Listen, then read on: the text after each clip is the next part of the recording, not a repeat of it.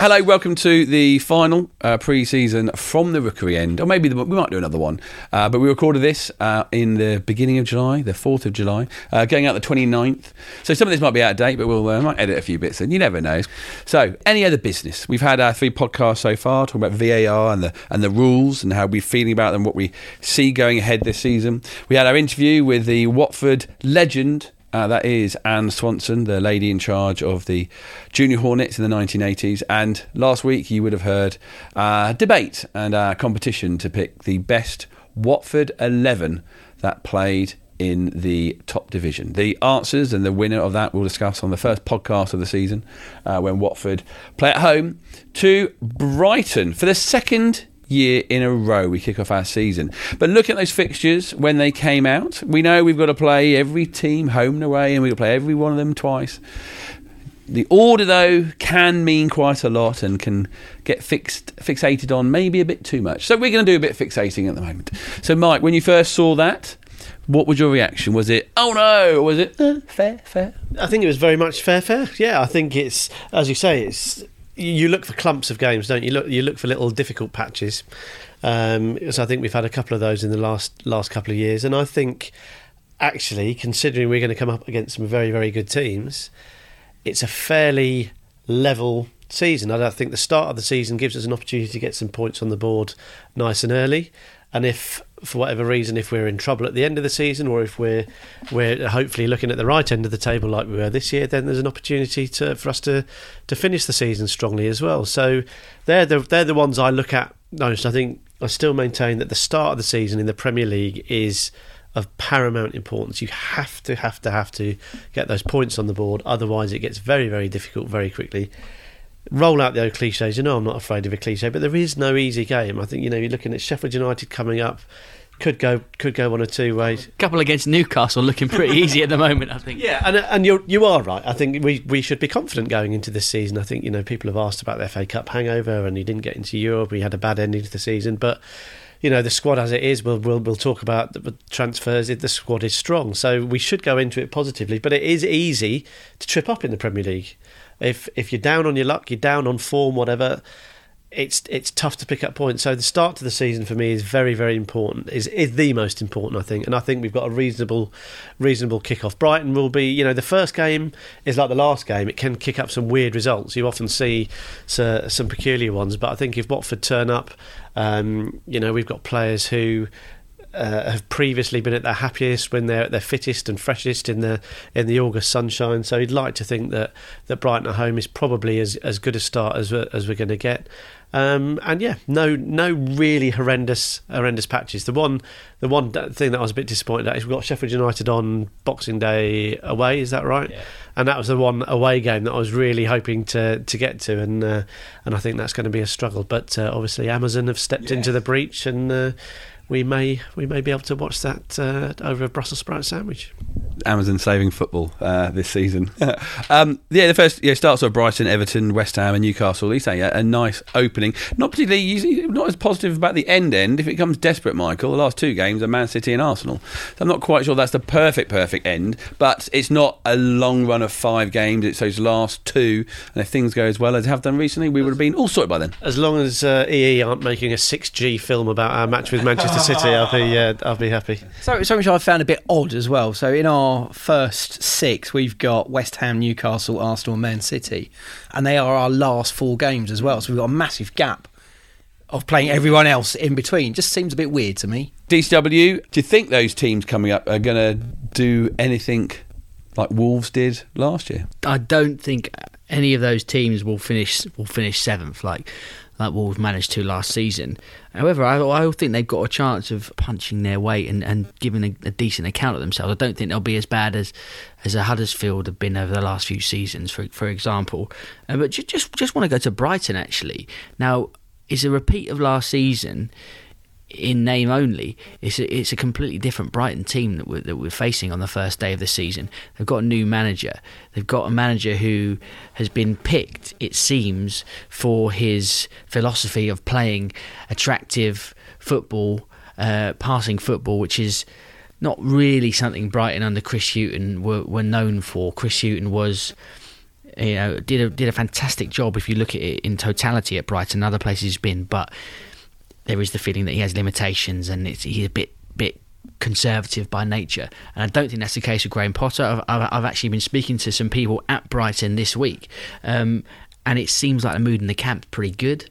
Some of those players that have been marginalised and some of those big money buys they've bought over the last few seasons who have been deemed as flops up to this point, you never know, they might come good. They might, under a new coach, under a new environment, maybe they'll flourish. So I think it on paper, I could see why we're all sort of rubbing our hands together and we're thinking back to last season of that lovely Pereira double with a volley. It might not be all plain sailing for us on the first game of the season, which is why we've got to make doubly sure that we do hit the ground running, because again, it's the first game since that cup final. It's statement time. If you end up losing that first game, and all of a sudden it's just everything is it's uphill from there, isn't it? We'll see. But there are some more games before that. There is some pre-season games. As Mike said, off to Austria to play against almost Champions League finalists. Yeah, Ajax, and there's Bayer Leverkusen, the other one, isn't it? And I think that speaks of Watford's level of preparation. And as DCW says, you always worry about a new manager coming in because they've got new ideas, but I'd much rather have that consistency, that solid line running through it, which is Javi Gracia, and which looks like it's going to be a very similar squad to what we ended last year in. So I think Watford really should have every confidence starting the season, and with that sort of pre-season preparation, stepping up another level, another gear against sort of European heavyweights, albeit not in the rarefied atmosphere of their home stadium. There won't be many fans there. It's, for all intents and purposes, it's behind closed doors. But that, I think, tells you at the level of preparation that we're looking at. We're looking to get these players that we've got. We've taken them up a step. I think Etienne Capoue won Player of the Season. It's taken him 3 years to get there, to get to that consistency. If Pereira's still there, he's got a job to do to deliver that consistency. Deulofeu again. But I think what that tells me, and I might be reading too much into it, but what they're looking to do is level up with these guys, take them up another notch. And I don't think we can completely wash away the end of last season, because it was pretty poor. It was pretty disappointing. The minute after Troy Deeney got sent off against Arsenal, that was it. Really, looking back on it, season over. The league performance is absolutely nosedive for whatever reason, and you could point the finger at the cup final. Too many people had their eyes on the cup final, and then we turn up and it's a record defeat in an FA Cup final, and there's reasons for that. We could have lost the game 3-0, whatever, but the record books will tell you, poor last month in the league, pretty embarrassing result in the cup final. We've got a job of work to do to bounce back. Eyes will be on Watford, because they did get a little bit of credit, and people were talking very fondly about Javi and the Watford players, but I think they let themselves down a little bit. Not in the cup final as much, because Manchester City they beat everyone last year. But, we had winnable games. I remember sitting in the car after Huddersfield, and Kieran was very bullish about how we had it in our hands to qualify for Europe. And all we had to do was play well against Southampton. We didn't do it. Play well against Wolves. We didn't do it. Play well against West Ham. And we absolutely didn't do it. Our last home game, the last game of the season, we got absolutely thumped in an appalling performance. So I think we'd do well not to forget that. Why not forget it? Let it go. Forget about those games. I don't think they will forget it. I think that they'll be cross about it. They'll want, that it costs money not finishing high up the Premier League. I think there's professional pride. These guys who are not agitating, that's not fair, but these guys, like, for example, Doucouré and Deulofeu, who might be looking for moves away, much more difficult to get a move off the back of your team finishing in the lower half of the table and getting thumped in the cup final than it is in qualifying for the Europa League. So I think will learn. I think Capoue is the poster boy for those players, and I think what I want to see is those guys following in his footsteps, looking to deliver that season-long consistency, and it starts on that opening day, doesn't it? He set the level on that opening day last year, early on in the season, and he maintained it. If the guys that we've got there can do that, then it's going to be a good season. And what we have to do, and we talk about Wolves, what their struggle is going to be, replicating their form. They perform incredibly well against the top six and not so well against the others. They've got to flip that and maintain their form against the top six. They're not going to do it. We need to find that form against the top six. We haven't done it at all, really, since we've been back. We've had a win a year, really, against the top six. We need to do better than that. We've competed in most games, but I think we need to be better performances, not just those sort of plucky losers, we're desperate to get rid of that tag. Getting thumped at Anfield, getting thumped in cup finals, we need to stop that. It all comes from a good start to the season. I think that's the foundation. Good start to the season. A podcast made by Watford fans for Watford fans from the Rookery End. That start may be dependent on who's chosen in the start 11. Jason, we are again early in July. We've only made one what you call first team signing so far in Craig Dawson from West Bromwich. That was one of our areas to fix. We had to fix the centre defence. We had to fix up front, really, where our big problems were in terms of our squad and our deficiencies. Is he a good step?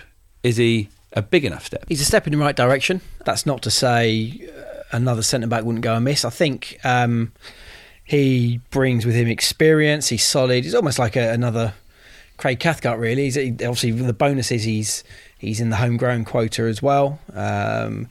And what I did, and I'm sure many other people do, is a bit of hashtag stalking when we signed him, just to gauge the feeling amongst the West Brom fans. There was a level of, he did all right for us, but it was time for him to go. He didn't quite deliver as much as he could have done last season. But that seemed to be caveated with, oh my God, I've only got $5.5 million for him. He's worth a lot more than that. So that, to me, suggests some of it might have been a little bit of bitterness because he's coming to a better club. But the almost sort of the truth comes out in the way they've maybe valued him. I don't know. So I think you'd expect him, with his experience, to be a step up from a Kabasele, who will be the best centre back ever to play for Watford, if you listen to last week's episode. And you have to say with Mariappa, it's another season on for him, another year onto his age. He's getting on a bit, bless him. And whilst he's been a great servant, we can't keep relying on him. So we did need someone at the peak of their footballing powers, as someone of Craig Dawson's age should be. What is he, 29, 30, something like that? 29. So he should be at the peak of his game now. So we've got him in his prime. Relationship with Ben Foster as well, of course, which I think is, for a centre-back and a goalkeeper. Ben's going to have a rubbish time. Craig! Kick it out. Which one? The ball's going in the back of the net. As long as Craig gets rid of it, then we'll be absolutely fine. But I think I hadn't thought of that. Cause there's got to be a T-shirt to two Craigs, cool as I don't know. But has any Premier League team ever had two Craigs at centre back? In this cosmopolitan age, I doubt it. Yeah. But the thing I love about Craig Cathcart, and I haven't seen enough of Craig Dawson to comment. He just does the simple things well, and I think as a centre back, if you do the simple things well, you're gonna do okay. And take your time, clear your lines. If it needs to be put it out. Tackle, positioning. It's really not rocket science at that part of the pitch. And I think the other thing that he offers that West Brom fans were disappointed about seeing leave the Hawthorns was his threat at set pieces. So if he can save goals and chip in at the other end, Holebas, as we know, has now found his range, the assist king, as everyone knows. So if he keeps whipping him in with his left foot and Craig Dawson arrives, I think it looks like £5.5 million very well spent. And it's a Pozzo signing. When we were talking earlier before we started recording about Harry Maguire, obviously not putting him in the same bracket, but you're looking at Leicester holding out for 70, 80, 90 million pounds for Harry Maguire, and we're paying 5.5 million for Craig Dawson. Yeah, I don't know. It's crazy. I'm happy with the signing. I think it makes perfect sense. He seems to fit into the. It's hard to sort of articulate what it is, but there is a Watford type of player, isn't there? And I think he fits quite nicely into that. Someone who's willing to work hard and basically perform week in, week out, which is what you need from a centre back. We're we're assuming, hoping, wishing for a few more signings between now and the start of the season. If you go to BeHappy.org, Matt Rowson's keeping the tally of any sort of rumour of any sort of player that is coming up, that is linked to Watford. Always quite good to see how that's going. I think it's beyond 50, maybe even beyond 60 by now. But for me, Dawson feels like a definite replacement for Britos, but maybe not quite the full-on replacement that we desire. But I still don't know quite what that would look like and who that would be. 6'5" and Dutch, I think I'd take. That's what it looks like.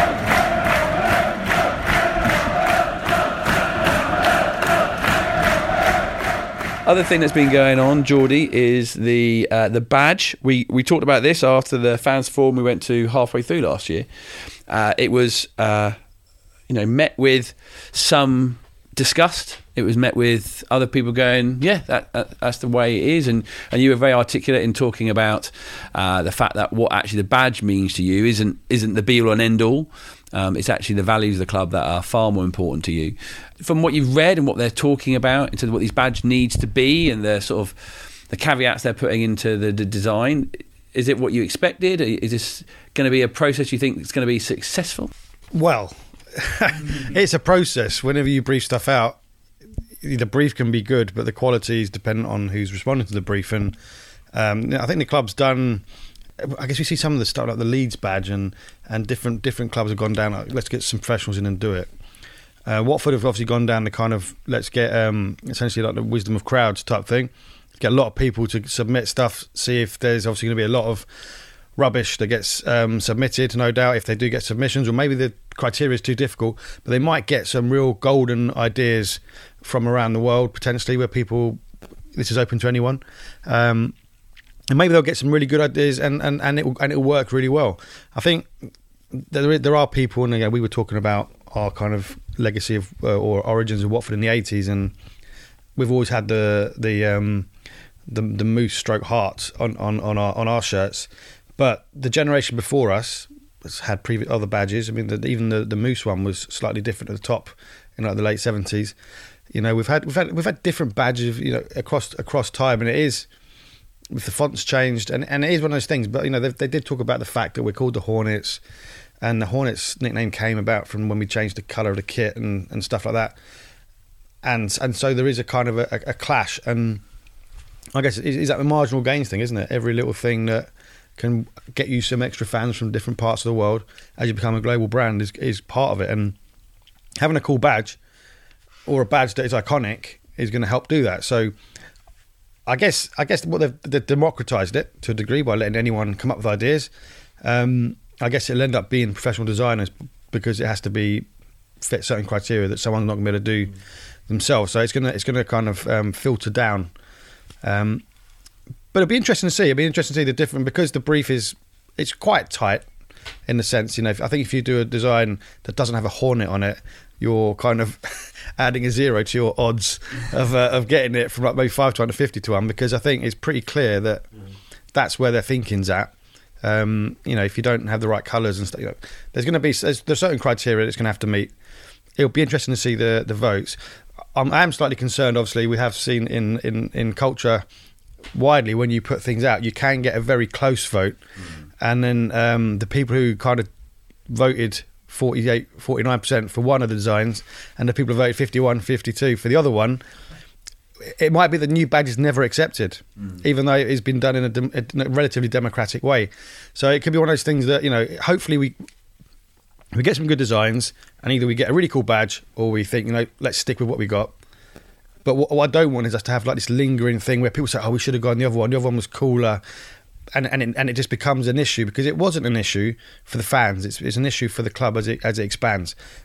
And what I really hope we avoid is having a situation where there isn't wholesale satisfaction with whatever we go with. We need a Tory leadership style election, I think, to narrow it down. I'm sort of thinking about the whole. I want that. Christ Almighty! We end up promising us, we'll get you Messi, we'll get you Ronaldo, we'll get you Neymar. We turn up when it against Brighton, and it's like it's that slot play. So I'm thinking about the whole sort of concept of changing a badge. You say about it potentially end up with a unpopular badge, and the whole decision around possibly changing a badge could be an unpopular one anyway. I started looking at it, and you start looking at other clubs' badges, and they've actually changed quite a lot in the period where we've had our current badge, and we've made a very minor change to it in the last 30, 40 years. Other clubs do it, some more frequently than others, and some have changed it 2 or 3 times when we haven't. That feels like there's not those ones that are good. They are tweaks. They're not a completely reimagining of one because it goes from one animal to the other. There's more recently, like with Bristol City, who have changed their logo quite considerably from one that was quite intricate and quite old in feel to a very modern, minimal sort of badge. And that feels quite, if that's something happened at Watford, that's, I think, where it could be quite dramatic and feel very uncomfortable. Yeah, potentially. And I think we talked about this last season. The shape of our badge is iconic. Yeah. And I would be sorry to lose that. But I say on the flip side of that, it sounds a bit odd saying other teams do it, therefore it must be okay to do it. But it's not necessarily a bad thing. I think if it happens and we end up with a new badge, I'm not going to lose sleep over it. To play devil's advocate, and the marketing drive behind it and the rationale is we might pick up more fans by having a more accessible, if you like, or understandable badge. Well, the best way to pick up more supporters is to win football matches, to win football tournaments. That's how you get people to watch your football club. People aren't going to all of a sudden start switching on to Watford because they like the badge, it looks good on a t-shirt. It might pick up the occasional hipster or something. But if Man United's badge, Liverpool's badge, Arsenal's badge, Arsenal have changed their badge, but these badges are known around the world for one reason and one reason only. They have the best players playing for them, and they spend most of their time going deep in tournaments in the right end of the league. That's why they have huge pickup in Asia, in the Far East, in America. That's why, because they're who they've heard of. Watford could come up with the most groundbreaking, brilliant, stunning, innovative badge that 100% of Watford fans love, and it may well not attract a single new supporter. So I would say, right, let's flip it. And Jason sort of started pulling at that thread.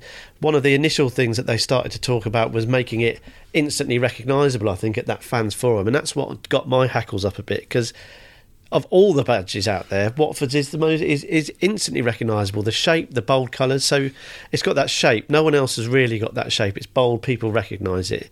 It's got our club colours on it, really bold, yellow, red and black, vibrant primary colours. It's got the heart, and I'm surprised to hear Geordie call it a moose. I know people call it the moose, and it's sort of